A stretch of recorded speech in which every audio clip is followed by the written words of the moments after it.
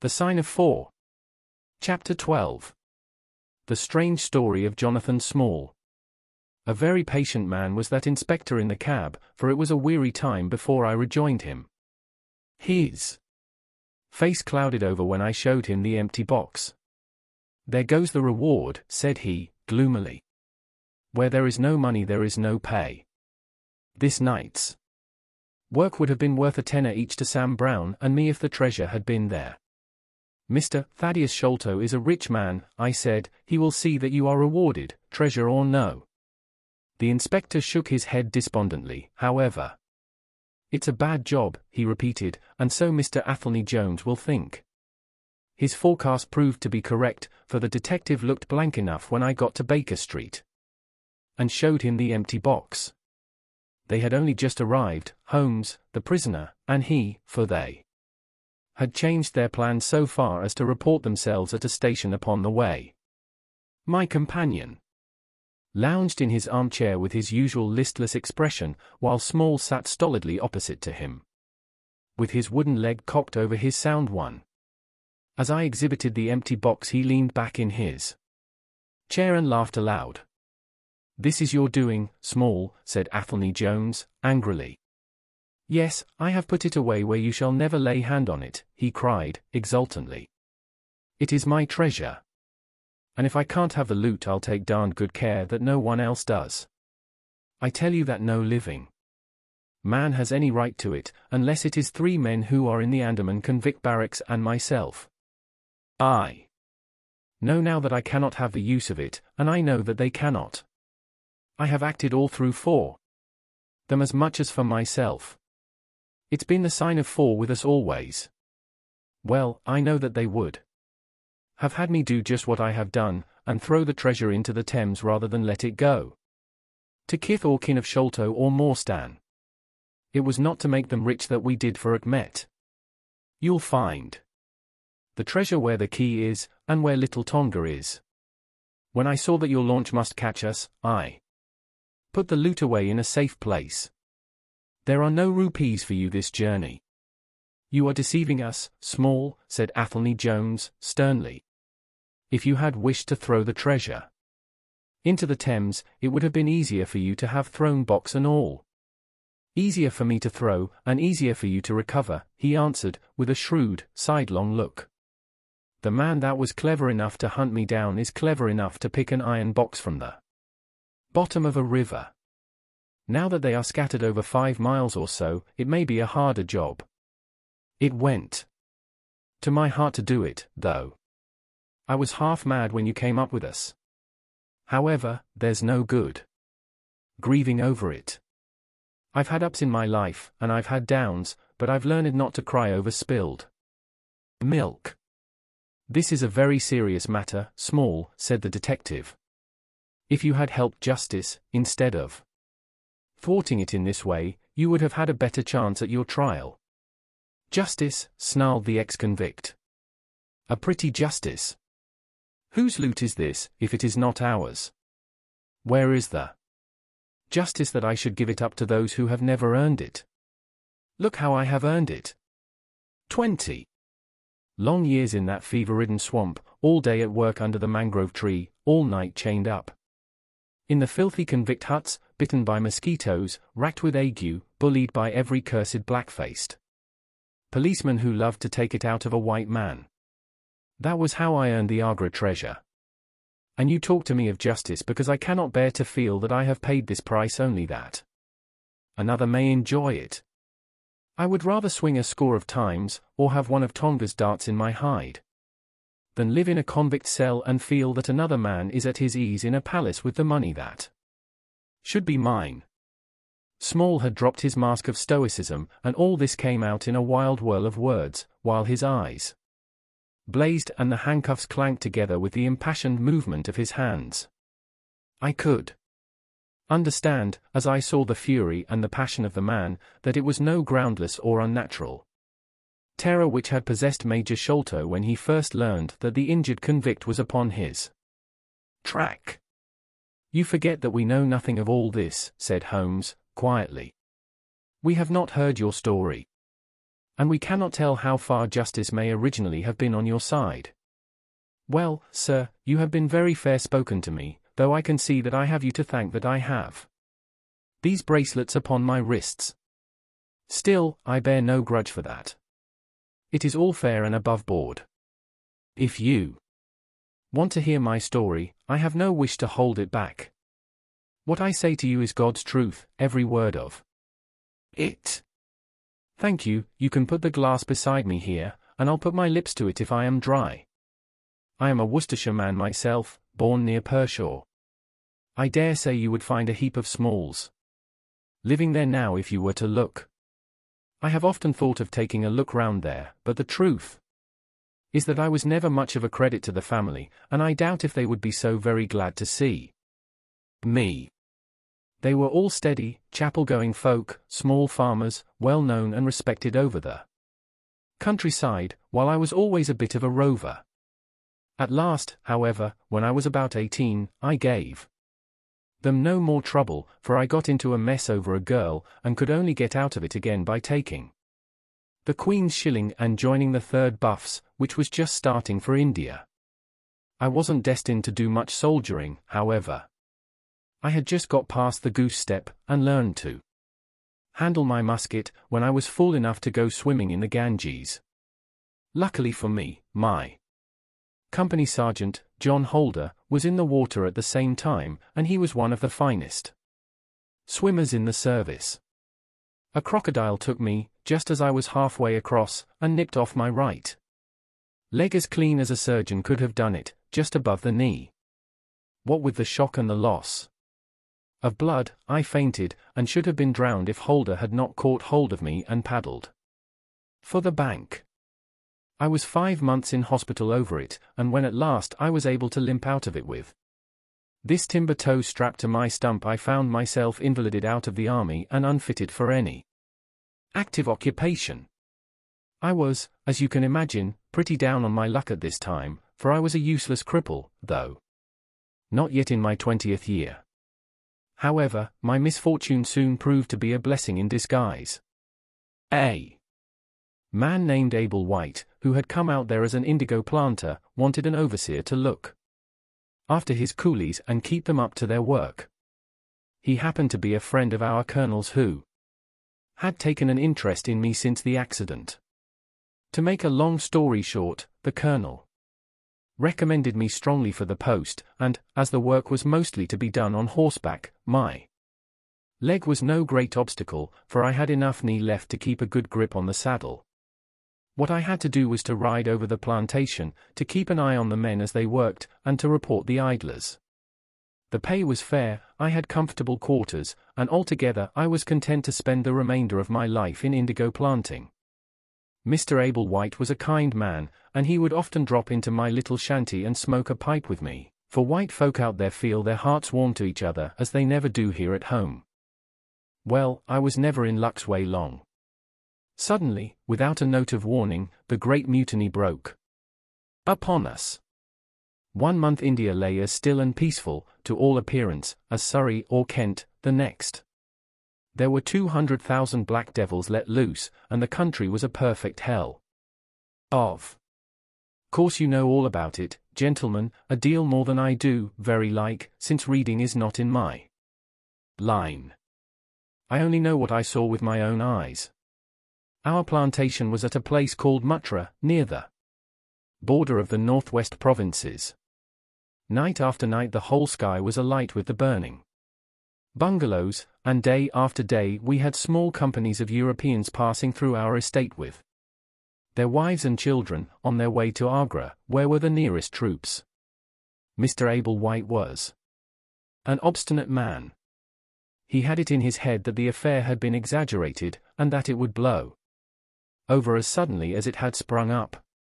There he sat on his veranda, drinking whiskey pegs and smoking cheroots, while the country was in a blaze about him. Of course, we stuck by him, I and Dawson, who, with his wife, used to do the bookwork and the managing. Well, one fine day the crash came. I had been away on a distant plantation, and was riding slowly home in the evening, when my eye fell upon something all huddled together at the bottom of a steep nullah. I rode down to see what it was, and the cold struck through my heart when I found it was Dawson's wife, all cut into ribbons, and half eaten by jackals and native dogs. A little farther up the road Dawson himself was lying on his face, quite dead, with an empty revolver in his hand, and 4 sepoys lying across each other in front of him. I reined up my horse, wondering which way I should turn, but at that moment I saw thick smoke curling up from Abel White's bungalow, and the flames beginning to burst through the roof. I knew then that I could do my employer no good, but would only throw my own life away if I meddled in the matter. From where I stood I could see hundreds of the black fiends, with their red coats still on their backs, dancing and howling round the burning house. Some of them pointed at me, and a couple of bullets sang past my head, so I broke away across the paddy fields, and found myself late at night safe within the walls at Agra. As it proved, however, there was no great safety here, either. The whole country was up like a swarm of bees. Wherever the English could collect in little bands, they held just the ground that their guns commanded. Everywhere else they were helpless fugitives. It was a fight of the millions against the hundreds, and the cruelest part of it was that these men that we fought against, foot, horse, and gunners, were our own picked troops, whom we had taught and trained, handling our own weapons and blowing our own bugle calls. At Agra there were the 3rd Bengal Fusiliers, some Sikhs, 2 troops of horse, and a battery of artillery. A volunteer corps of clerks and merchants had been formed, and this I joined, wooden leg and all. We went out to meet the rebels at Shahgunj early in July, and we beat them back for a time, but our powder gave out, and we had to fall back upon the city. Nothing but the worst news came to us from every side, which is not to be wondered at, for if you look at the map you will see that we were right in the heart of it. Lucknow is rather better than 100 miles to the east, and Cawnpore about as far to the south. From every point on the compass there was nothing but torture and murder and outrage. The city of Agra is a great place, swarming with fanatics and fierce devil worshippers of all sorts. Our handful of men were lost among the narrow, winding streets. Our leader moved across the river, therefore, and took up his position in the old fort of Agra. I don't know if any of you gentlemen have ever read or heard anything of that old fort. It is a very queer place, the queerest that ever I was in. And I have been in some rum corners, too. First of all, it is enormous in size. I should think that the enclosure must be acres and acres. There is a modern part, which took all our garrison, women, children, stores, and everything else, with plenty of room over. But the modern part is nothing like the size of the old quarter, where nobody goes, and which is given over to the scorpions and the centipedes. It is all full of great, deserted halls, and winding passages, and long corridors twisting in and out, so that it is easy enough for folk to get lost in it. For this reason it was seldom that anyone went into it, though now and again a party with torches might go exploring. The river washes along the front of the old fort, and so protects it, but on the sides and behind there are many doors, and these had to be guarded, of course, in the old quarter as well as in that which was actually held by our troops. We were short-handed, with hardly men enough to man the angles of the building and to serve the guns. It was impossible for us, therefore, to station a strong guard at every one of the innumerable gates. What we did was to organize a central guardhouse in the middle of the fort, and to leave each gate under the charge of one white man and 2 or 3 natives. I was selected to take charge during certain hours of the night of a small isolated door upon the southwest side of the building. 2 Sikh troopers were placed under my command, and I was instructed if anything went wrong to fire my musket, when I might rely upon help coming at once from the central guard. As the guard was a good 200 paces away, however, and as the Space between was cut up into a labyrinth of passages and corridors. I had great doubts as to whether they could arrive in time to be of any use in case of an actual attack. Well, I was pretty proud at having this small command given me, since I was a raw recruit, and a game-legged one at that. For 2 nights I kept the watch with my Punjabis. They were tall, fierce-looking chaps, Mahomet Singh and Abdullah Khan by name, both old fighting men, who had borne arms against us at Chilianwala. They could talk English pretty well, but I could get little out of them.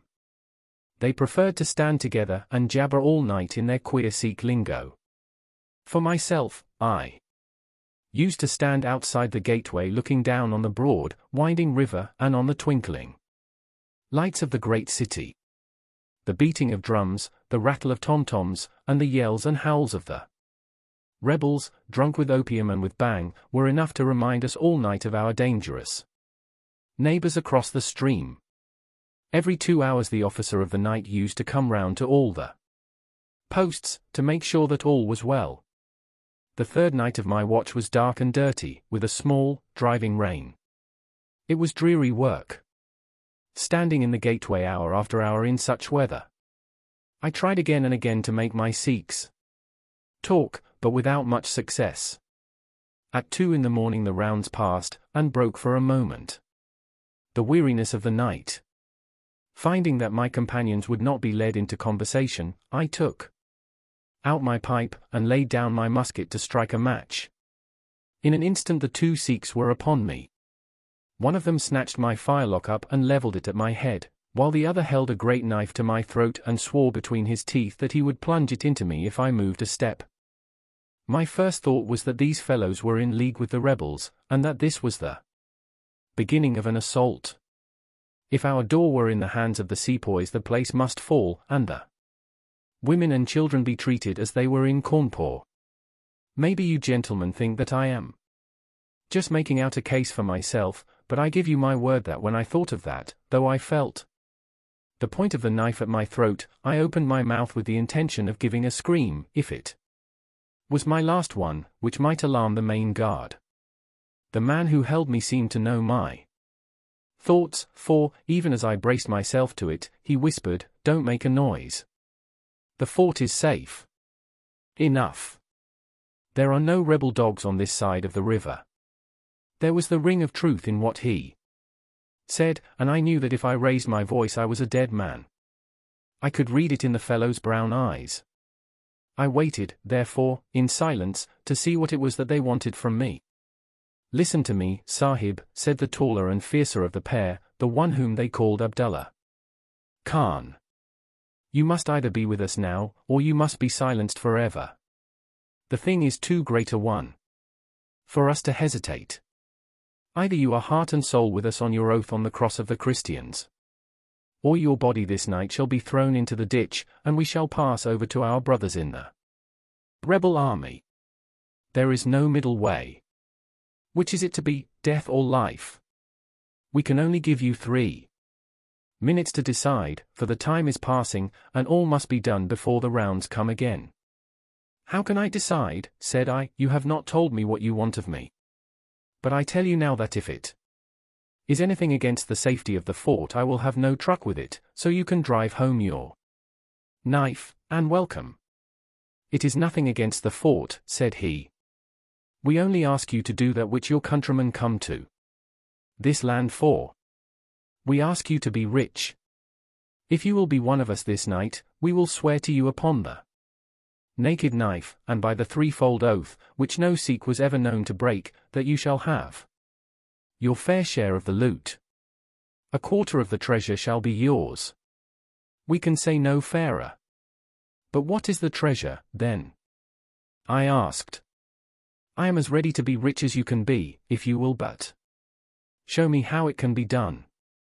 "You will swear, then," said he, "by the bones of your father, by the honor of your mother, by the cross of your faith, to raise no hand and speak no word against us, either now or afterwards." "I will swear it," I answered, "provided that the fort is not endangered." "Then, my comrade and I will swear that you shall have a quarter of the treasure, which shall be equally divided among the four of us. There are but three, said I. No, Dust Akbar must have his share. We can tell the tale to you while we await them. Do you stand at the gate, Mahomet Singh, and give notice of their coming. The thing stands thus, Sahib, and I tell it to you because I know that an oath is binding upon a Feringhee, and that we may trust you. Had you been a lying Hindu, though you had sworn by all the gods in their false temples, your blood would have been upon the knife and your body in the water. But the Sikh knows the Englishman, and the Englishman knows the Sikh. Hearken, then, to what I have to say. There is a Raja in the northern provinces who has much wealth, though his lands are small. Much has come to him from his father, and more still he has set by himself, for he is of a low nature, and hoards his gold rather than spend it. When the troubles broke out he would be friends both with the lion and the tiger, with the sepoy and with the company's Raj. Soon, however, it seemed to him that the white men's day was come, for through all the land he could hear of nothing but of their death and their overthrow. Yet, being a careful man, he made such plans that, come what might, half at least of his treasure should be left to him. That which was in gold and silver he kept by him in the vaults of his palace, but the most precious stones and the choicest pearls that he had he put in an iron box, and sent it by a trusty servant, who, under the guise of a merchant, should take it to the fort at Agra, there to lie until the land is at peace. Thus, if the rebels won he would have his money. But if the company conquered, his jewels would be saved to him. Having thus divided his hoard, he threw himself into the cause of the sepoys, since they were strong upon his borders. By his doing this, mark you, Sahib, his property becomes the due of those who have been true to their salt. This pretended merchant, who travels under the name of Achmet, is now in the city of Agra, and desires to gain his way into the fort. He has with him as traveling companion my foster brother, Dust Akbar, who knows his secret. Dust Akbar has promised this night to lead him to a side postern of the fort, and has chosen this one for his purpose. Here he will come presently, and here he will find Mahomet Singh and myself awaiting him. The place is lonely, and none shall know of his coming. The world shall know of the merchant, Achmet, no more, but the great treasure of the Raja shall be divided among us. What say you to it, Sahib? In Worcestershire the life of a man seems a great and sacred thing, but it is very different when there is fire and blood all round you, and you have been used to meeting death at every turn. Whether Achmet, the merchant, lived or died was a thing as light as air to me, but at the talk about the treasure my heart turned to it, and I thought of what I might do in the old country with it, and how my folk would stare when they saw their ne'er-do-weel coming back with his pockets full of gold moidores. I had, therefore, already made up my mind. Abdullah Khan, however, thinking that I hesitated, pressed the matter more closely. Consider, Sahib, said he, that if this man is taken by the commandant he will be hung or shot, and his jewels taken by the government, so that no man will be a rupee the better for them. Now, since we do the taking of him, why should we not do the rest as well? The jewels will be as well with us as in the company's coffers. There will be enough to make every one of us rich men and great chiefs. No one can know about the matter, for here we are cut off from all men. What could be better for the purpose? Say again, then, Sahib, whether you are with us, or if we must look upon you as an enemy. I am with you heart and soul, said I.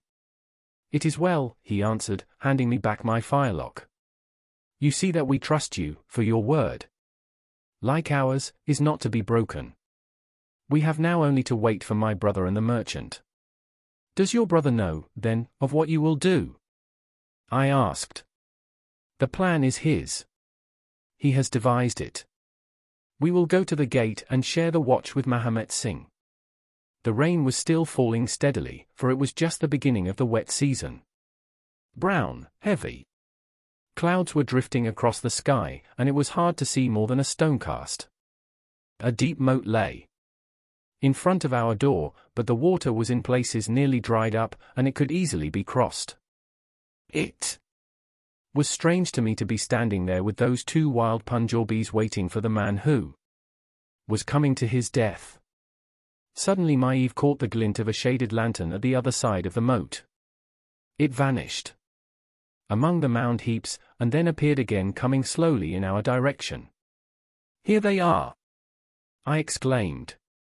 "You will challenge him, Sahib, as usual," whispered Abdullah. "Give him no cause for fear. Send us in with him, and we shall do the rest while you stay here on guard. Have the lantern ready to uncover, that we may be sure that it is indeed the man."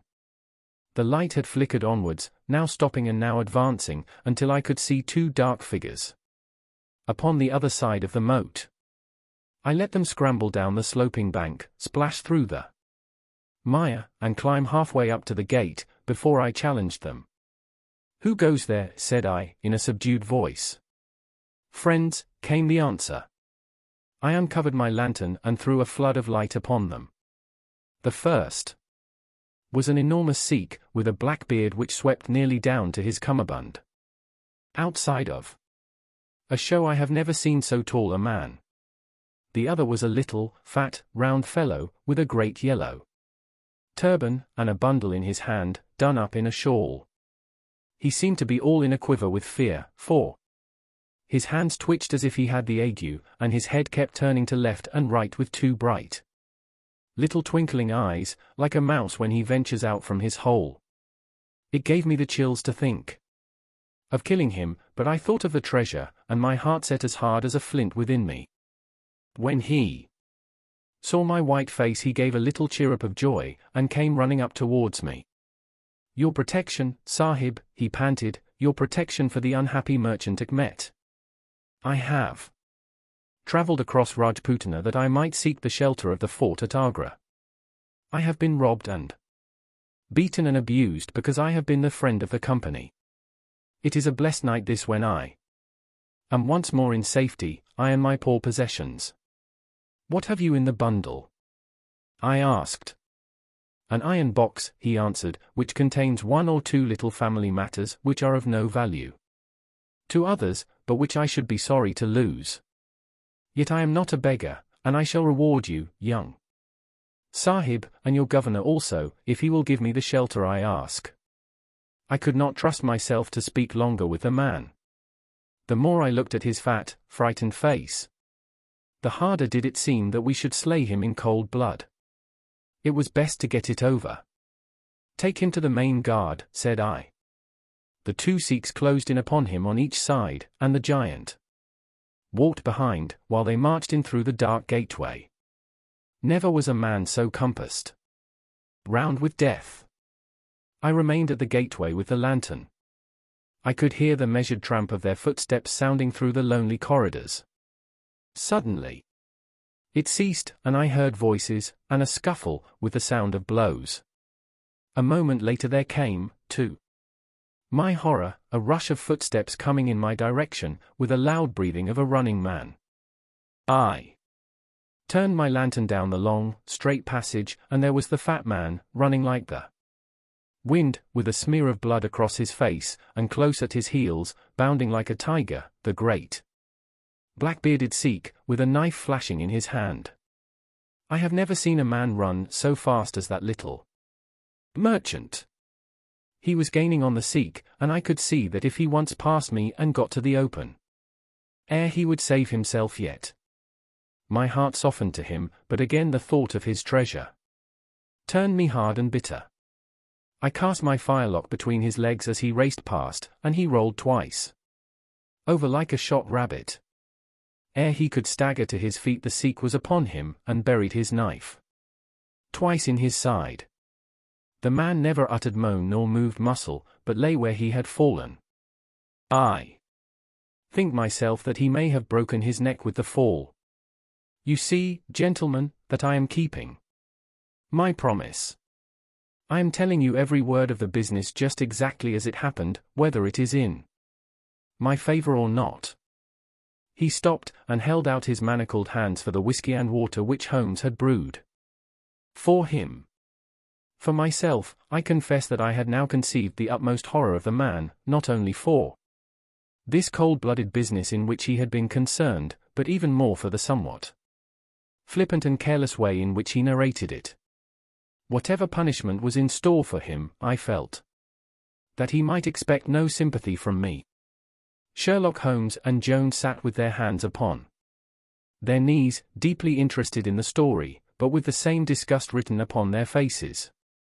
He may have observed it, for there was a touch of defiance in his voice and manner as he proceeded. "It was all very bad, no doubt," said he.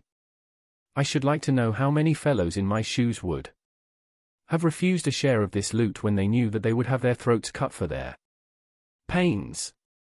Besides, it was my life or his when once he was in the fort. If he had got out, the whole business would come to light, and I should have been court-martialed and shot as likely as not, for people were not very lenient at a time like that." "Go on with your story," said Holmes, shortly. "Well, we carried him in, Abdullah, Akbar and I. A fine weight he was, too, for all that he was so short. Mahomet Singh was left to guard the door. We took him to a place which the Sikhs had already prepared. It was some distance off, where a winding passage leads to a great empty hall, the brick walls of which were all crumbling to pieces. The earth floor had sunk in at one place, making a natural grave, so we left Achmet the merchant there, having first covered him over with loose bricks. This done, we all went back to the treasure. It lay where he had dropped it when he was first attacked. The box was the same which now lies open upon your table. A key was hung by a silken cord to that carved handle upon the top. We opened it, and the light of the lantern gleamed upon a collection of gems such as I have read of and thought about when I was a little lad at Pershore. It was blinding to look upon them. When we had feasted our eyes, we took them all out and made a list of them. There were 143 diamonds of the first water, including one which has been called, I believe, the Great Mogul, and is said to be the second largest stone in existence. Then there were 97 very fine emeralds, and 170 rubies, some of which, however, were small. There were 40 carbuncles, 210 sapphires, 61 agates, and a great quantity of beryls, onyxes, cat's eyes, turquoises, and other stones, the very names of which I did not know at the time, though I have become more familiar with them since. Besides this, there were nearly 300 very fine pearls, 12 of which were set in a gold coronet. By the way, these last had been taken out of the chest, and were not there when I recovered it. After we had counted our treasures, we put them back into the chest and carried them to the gateway to show them to Mahomet Singh. Then we solemnly renewed our oath to stand by each other and be true to our secret. We agreed to conceal our loot in a safe place until the country should be at peace again, and then to divide it equally among ourselves. There was no use dividing it at present, for if gems of such value were found upon us it would cause suspicion, and there was no privacy in the fort nor any place where we could keep them. We carried the box, therefore, into the same hall where we had buried the body, and there, under certain bricks in the best preserved wall, we made a hollow and put our treasure. We made careful note of the place, and next day I drew 4 plans, one for each of us, and put the sign of the 4 of us at the bottom, for we had sworn that we should each always act for all, so that none might take advantage. That is an oath that I can put my hand to my heart and swear that I have never broken. Well, there's no use my telling you gentlemen what came of the Indian mutiny. After Wilson took Delhi and Sir Colin relieved Lucknow, the back of the business was broken. Fresh troops came pouring in, and Nana Sahib made himself scarce over the frontier.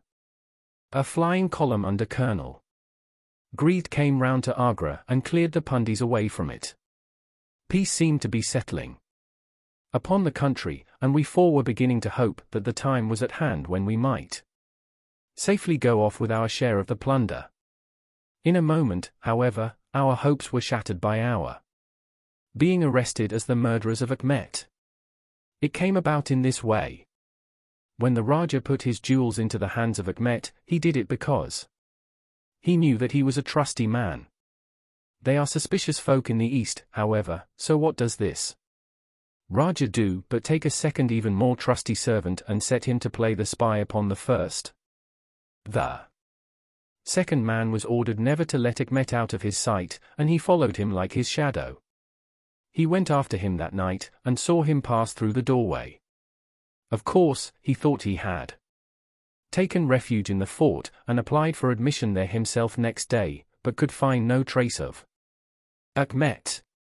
This seemed to him so strange that he spoke about it to a sergeant of guides, who brought it to the ears of the commandant.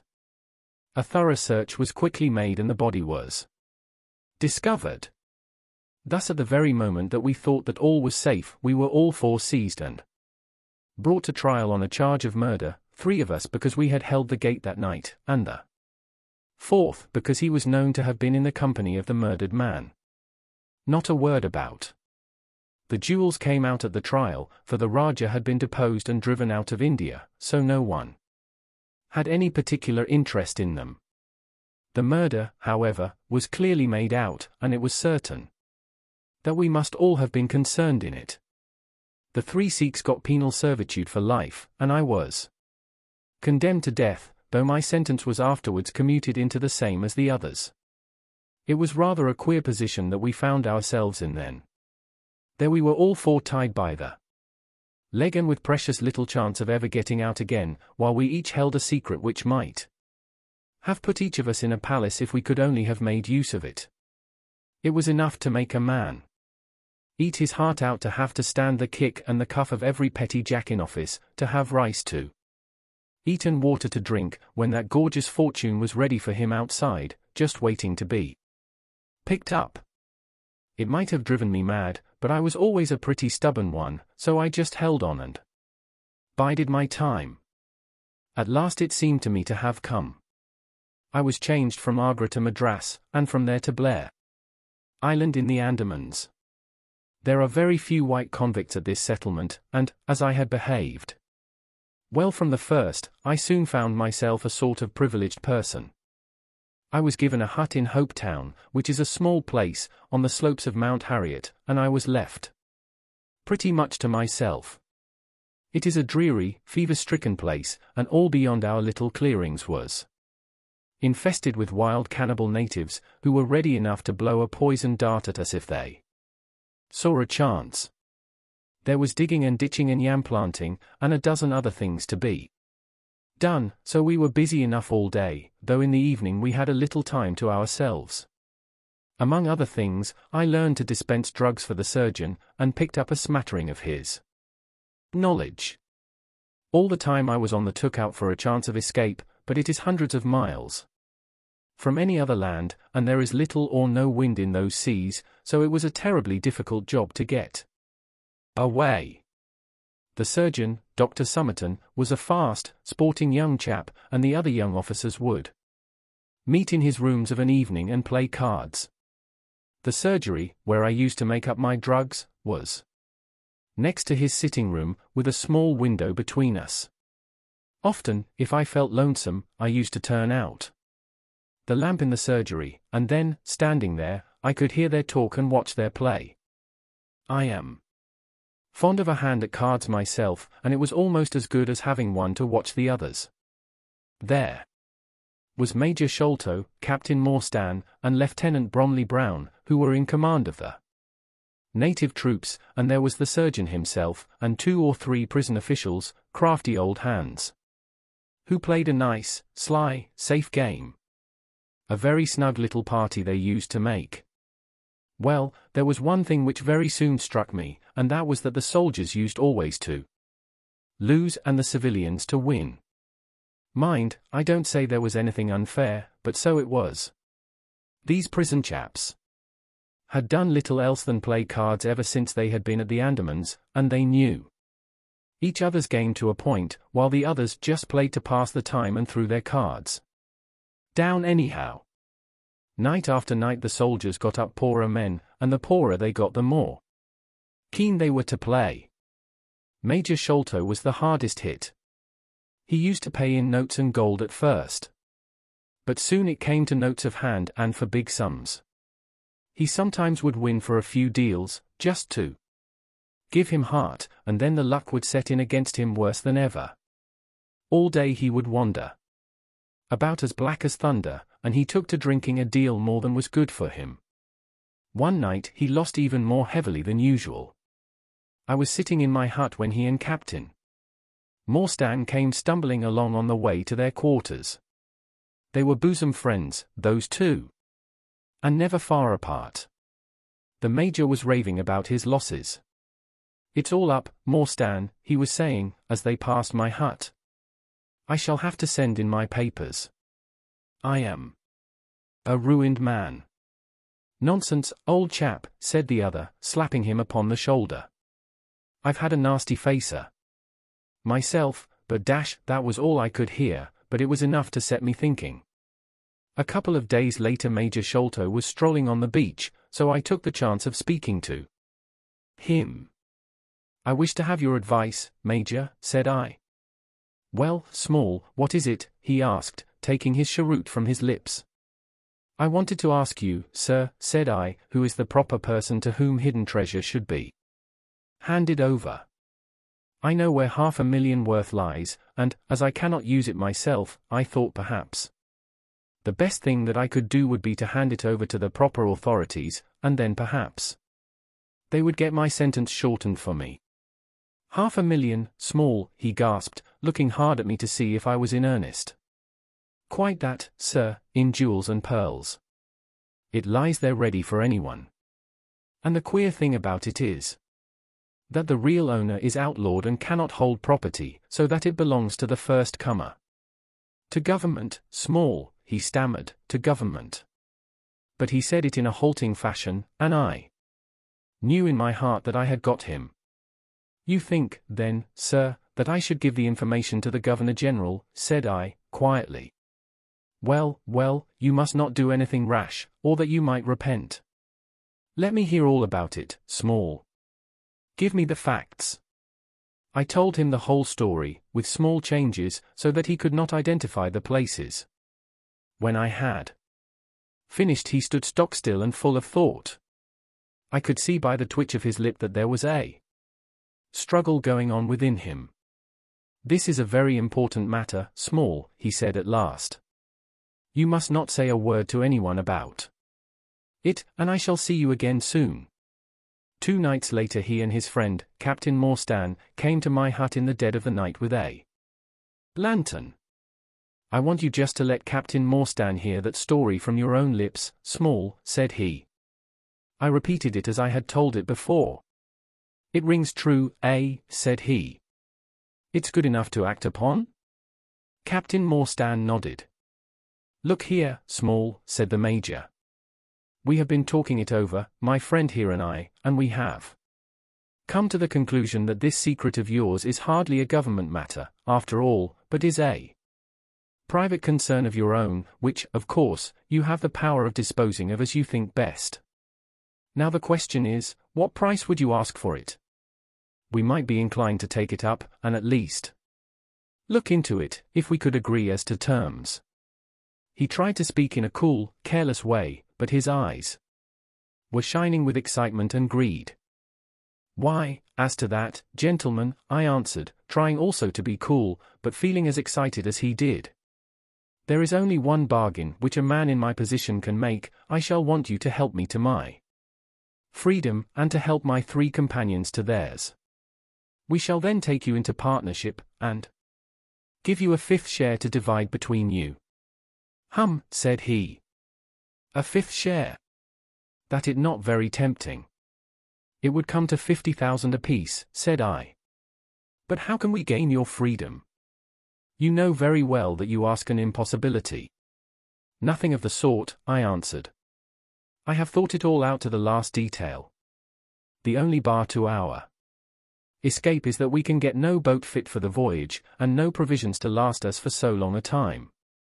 There are plenty of little yachts and yawls at Calcutta or Madras which would serve our turn well. Do you bring one over? We shall engage to get aboard her by night, and if you will drop us on any part of the Indian coast, you will have done your part of the bargain. If there were only one, he said. None or all, I answered. We have sworn it. The four of us must always act together. You see, Morstan, said he, Small is a man of his word. He does not flinch from his friends. I think we may very well trust him. It's a dirty business, the other answered. Yet, as you say, the money will save our commissions handsomely. Well, Small, said the Major, we must, I suppose, try and meet you. We must first, of course, test the truth of your story. Tell me where the box is hid, and I shall get leave of absence and go back to India in the monthly relief boat to inquire into the affair. Not so fast, said I, growing colder as he got hot. I must have the consent of my 3 comrades. I tell you that it is 4 or none with us. Nonsense, he broke in. What have 3 black fellows to do with our agreement? Black or blue, said I, they are in with me, and we all go together. Well, the matter ended by a second meeting, at which Mahomet Singh, Abdullah Khan, and Dust Akbar were all present. We talked the matter over again, and at last we came to an arrangement. We were to provide both the officers with charts of the part of the Agra fort, and mark the place in the wall where the treasure was hid. Major Sholto was to go to India to test our story. If he found the box, he was to leave it there, to send out a small yacht provision for a voyage, which was to lie off Rutland Island, and to which we were to make our way, and finally to return to his duties. Captain Morstan was then to apply for leave of absence, to meet us at Agra, and there we were to have a final division of the treasure, he taking the Major's share as well as his own. All this we sealed by the most solemn oaths that the mind could think or the lips utter. I sat up all night with paper and ink, and by the morning I had the 2 charts all ready, signed with the sign of 4, that is, of Abdullah, Akbar, Mahomet, and myself. Well, gentlemen, I weary you with my long story, and I know that my friend Mr. Jones is impatient to get me safely stowed in Chowki. I'll make it as short as I can. The villain Sholto went off to India, but he never came back again. Captain Morstan showed me his name among a list of passengers in one of the mail boats very shortly afterwards. His uncle had died, leaving him a fortune, and he had left the army, yet he could stoop to treat 5 men as he had treated us. Morstan went over to Agra shortly afterwards, and found, as we expected, that the treasure was indeed gone. The scoundrel had stolen it all, without carrying out one of the conditions on which we had sold him the secret. From that day I lived only for vengeance. I thought of it by day and I nursed it by night. It became an overpowering, absorbing passion with me. I cared nothing for the law, nothing for the gallows. To escape, to track down Sholto, to have my hand upon his throat, that was my one thought. Even the Agra treasure had come to be a smaller thing in my mind than the slaving of Sholto. Well, I have set my mind on many things in this life, and never one which I did not carry out. But it was weary years before my time came. I have told you that I had picked up something of medicine. One day when Dr. Somerton was down with a fever, a little Andaman Islander was picked up by a convict gang in the woods. He was sick to death, and had gone to a lonely place to die. I took him in hand, though he was as venomous as a young snake, and after a couple of months I got him all right and able to walk. He took a kind of fancy to me then, and would hardly go back to his woods, but was always hanging about my hut. I learned a little of his lingo from him, and this made him all the fonder of me. Tonga, for that was his name, was a fine boatman, and owned a big, roomy canoe of his own. When I found that he was devoted to me and would do anything to serve me, I saw my chance of escape. I talked it over with him. He was to bring his boat round on a certain night to an old wharf, which was never guarded, and there he was to pick me up. I gave him directions to have several gourds of water and a lot of yams, coconuts, and sweet potatoes. He was staunch and true, was little Tonga. No man ever had a more faithful mate. On the night named he had his boat at the wharf. As it chanced, however, there was one of the convict guard down there, a vile Pathan who had never missed a chance of insulting and injuring me. I had always vowed vengeance, and now I had my chance.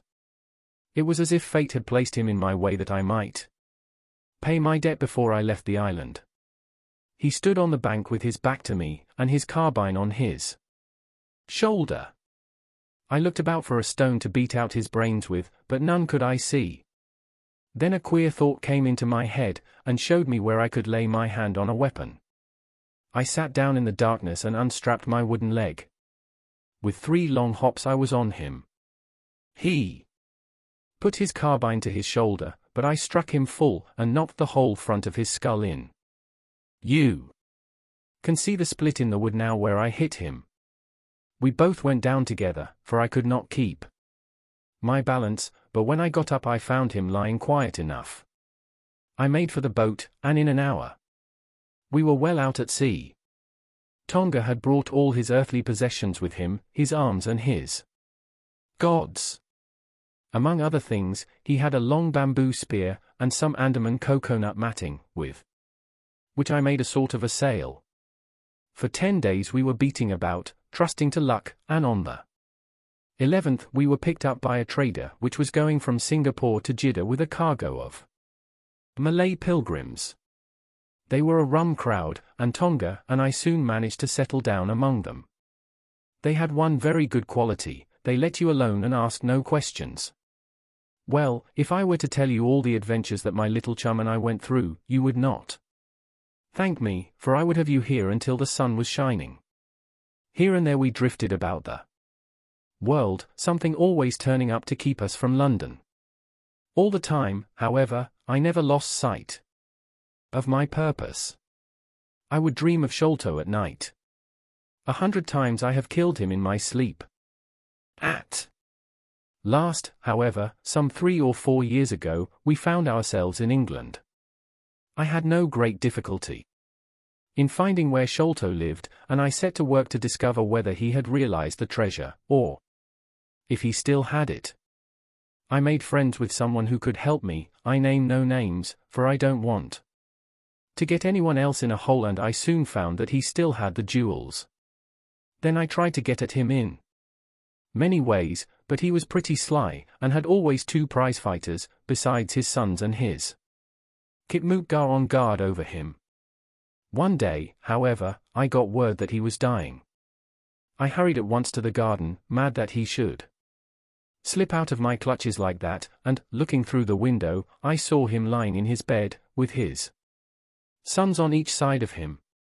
I'd have come through and taken my chance with the 3 of them, only even as I looked at him his jaw dropped, and I knew that he was gone. I got into his room the same night, though, and I searched his papers to see if there was any record of where he had hidden our jewels. There was not a line, however, so I came away, bitter and savage as a man could be. Before I left I bethought me that if I ever met my Sikh friends again it would be a satisfaction to know that I had left some mark of our hatred, so I scrawled down the sign of the 4 of us, as it had been on the chart, and I pinned it on his bosom. It was too much that he should be taken to the grave without some token from the men whom he had robbed and befooled. We earned a living at this time by my exhibiting poor Tonga at fairs and other such places as the Black Cannibal. He would eat raw meat and dance his war dance, so we always had a hatful of pennies after a day's work. I still heard all the news from Pondicherry Lodge, and for some years there was no news to hear, except that they were hunting for the treasure. At last, however, came what we had waited for so long. The treasure had been found. It was up at the top of the house, in Mr. Bartholomew Sholto's chemical laboratory. I came at once and had a look at the place, but I could not see how, with my wooden leg, I was to make my way up to it. I learned, however, about a trapdoor in the roof, and also about Mr. Sholto's supper hour. It seemed to me that I could manage the thing easily through Tonga. I brought him out with me with a long rope wound round his waist. He could climb like a cat, and he soon made his way through the roof, but, as ill luck would have it, Bartholomew Sholto was still in the room, to his cost. Tonga thought he had done something very clever in killing him, for when I came up by the rope I found him strutting about as proud as a peacock. Very much surprised was he when I made at him with the rope's end and cursed him for a little, bloodthirsty imp. I took the treasure box and let it down, and then slid down myself, having first left the sign of the 4 upon the table, to show that the jewels had come back at last to those who had most right to them. Tonga then pulled up the rope, closed the window, and made off the way that he had come. I don't know that I have anything else to tell you. I had heard a waterman speak of the speed of Smith's launch, the Aurora, so I thought she would be a handy craft for our escape.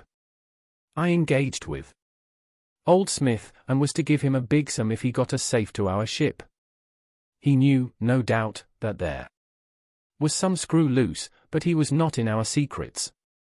All this is the truth, and if I tell it to you, gentlemen, it is not to amuse you, for you have not done me a very good turn, but it is because I believe the best defense I can make is just to hold back nothing, but let all the world know how badly I have myself been served by Major Sholto, and how innocent the firstum of the death of his son.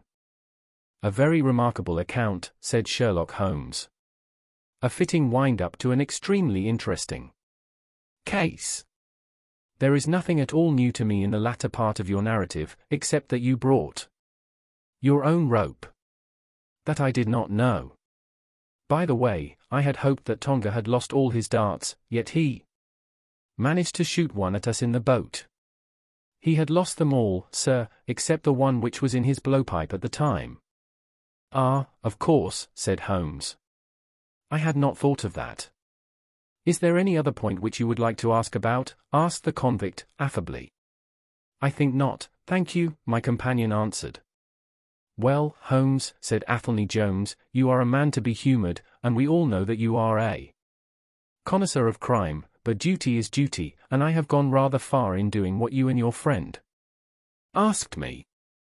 I shall feel more at case when we have our storyteller here safe under lock and key. The cab still waits, and there are 2 inspectors downstairs. I am much obliged to you both for your assistance. Of course, you will be wanted at the trial. Good night to you. Good night, gentlemen both, said Jonathan Small. You first, Small, remarked the wary Jones as they left the room.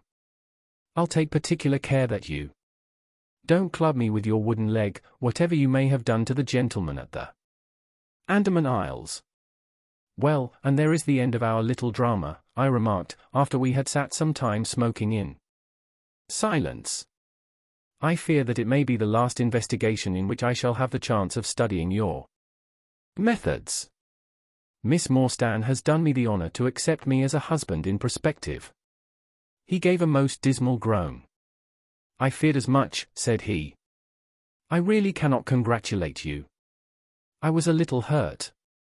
Have you any reason to be dissatisfied with my choice? I asked. Not at all. I think she is one of the most charming young ladies I ever met, and might have been most useful in such work as we have been doing. She had a decided genius that way, witness the way in which she preserved that Agra plan from all the other papers of her father. But love is an emotional thing, and whatever is emotional is opposed to that true, cold reason which I place above all things. I should never marry myself, lest I bias my judgment. I trust, said I, laughing, that my judgment may survive the ordeal. But you look weary. Yes, the reaction is already upon me. I shall be as limp as a rag for a week. Strange, said I, how terms of what in another man I should call laziness alternate with your fits of Splendid energy and vigor. Yes, he answered, there are in me the makings of a very fine loafer, and also of a pretty spry sort of a fellow. I often think of those lines of old Goethe.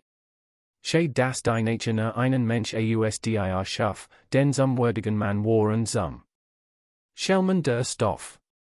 By the way, apropos of this Norwood business, you see that they had, as I surmised, a confederate in the house, who could be none other than Lalrao, the butler, so Jones actually has the undivided honor of having caught one fish in his great haul.